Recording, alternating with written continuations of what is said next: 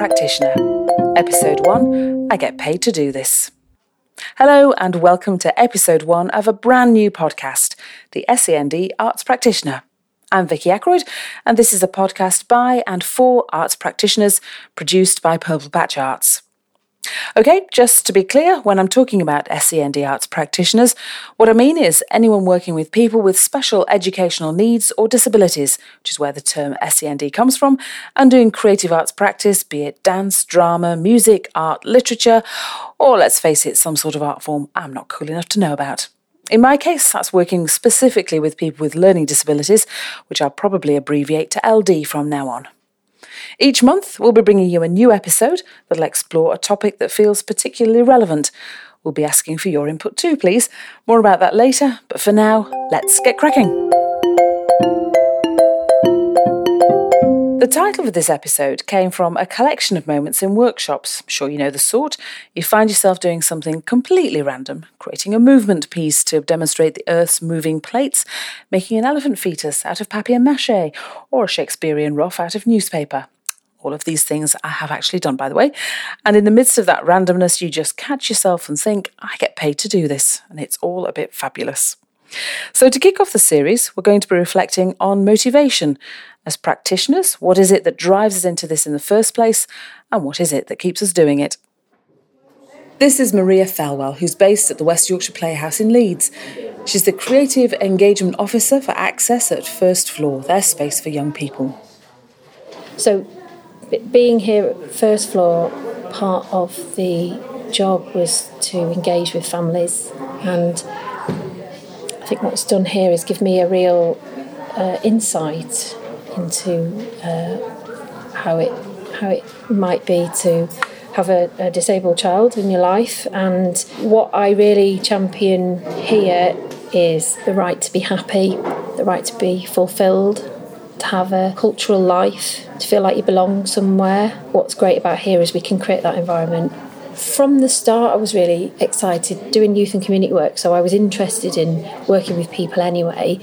And I'd previously worked in, I was an upholsterer, and I always knew that I didn't want to be in a dusty workshop.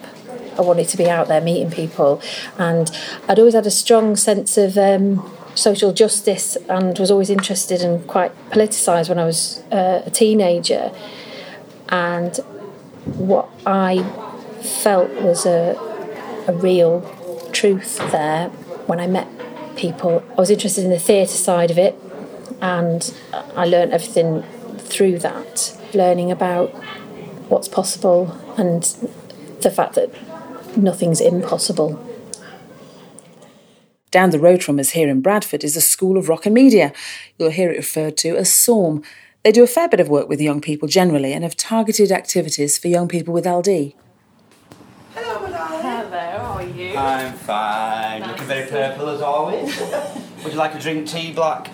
That'd be great. Yes. Excellent. See, I remember. Impressive. So, how's things for you? Good. My name's Tony Saunders, and I'm the co-founder and director of School of Rock and Media Limited. I've been a musician since I was 14, and I played in a punk rock band, and I still do, called The Negatives, which immensely toured in the early 80s, late 70s around the world, signed to some major labels, get played by John Peel.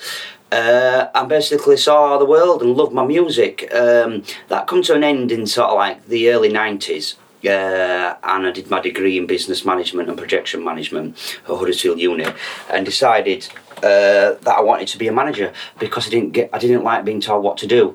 I think that's what it's about, really. That's what my wife says.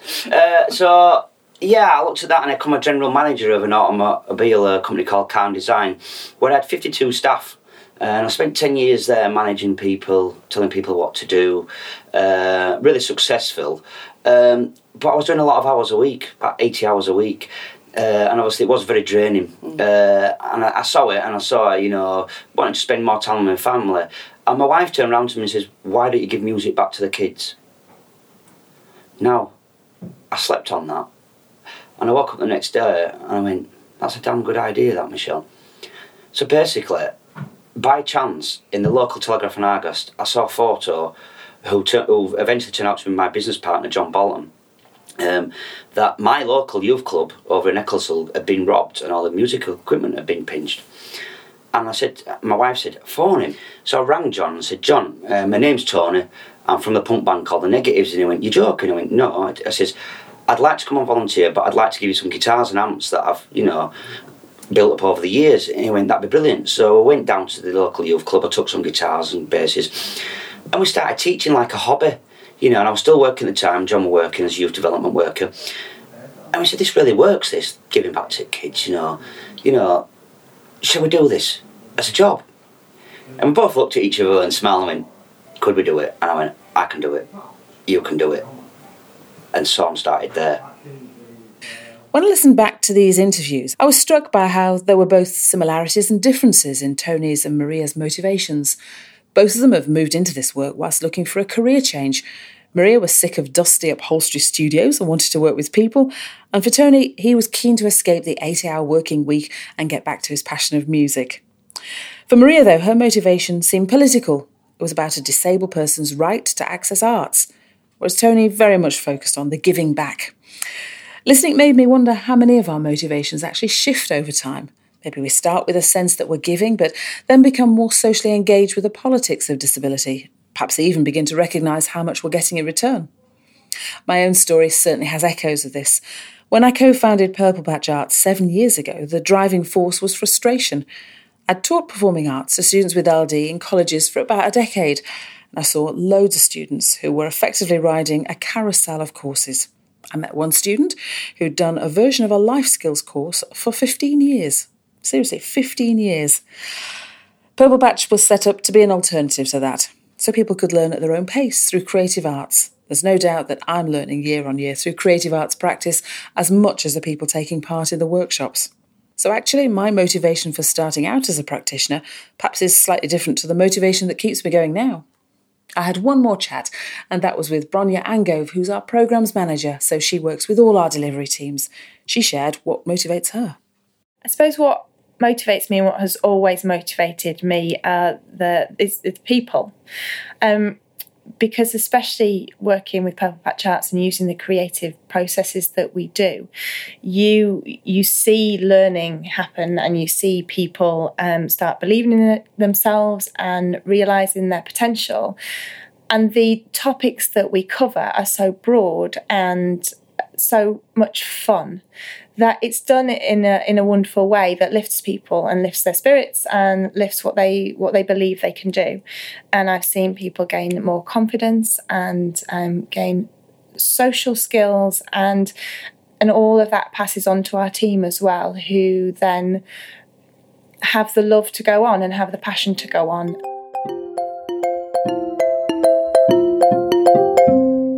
Really love to hear your thoughts and experiences on the topic of motivation.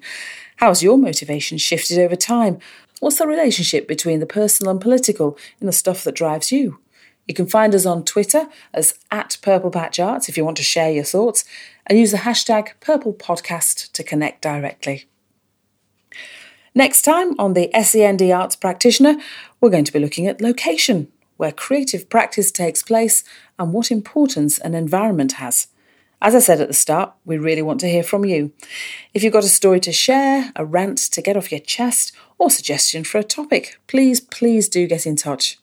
We want this podcast to be a resource, an opportunity to bring experts together to talk about the things that matter. So we really can't do it without you.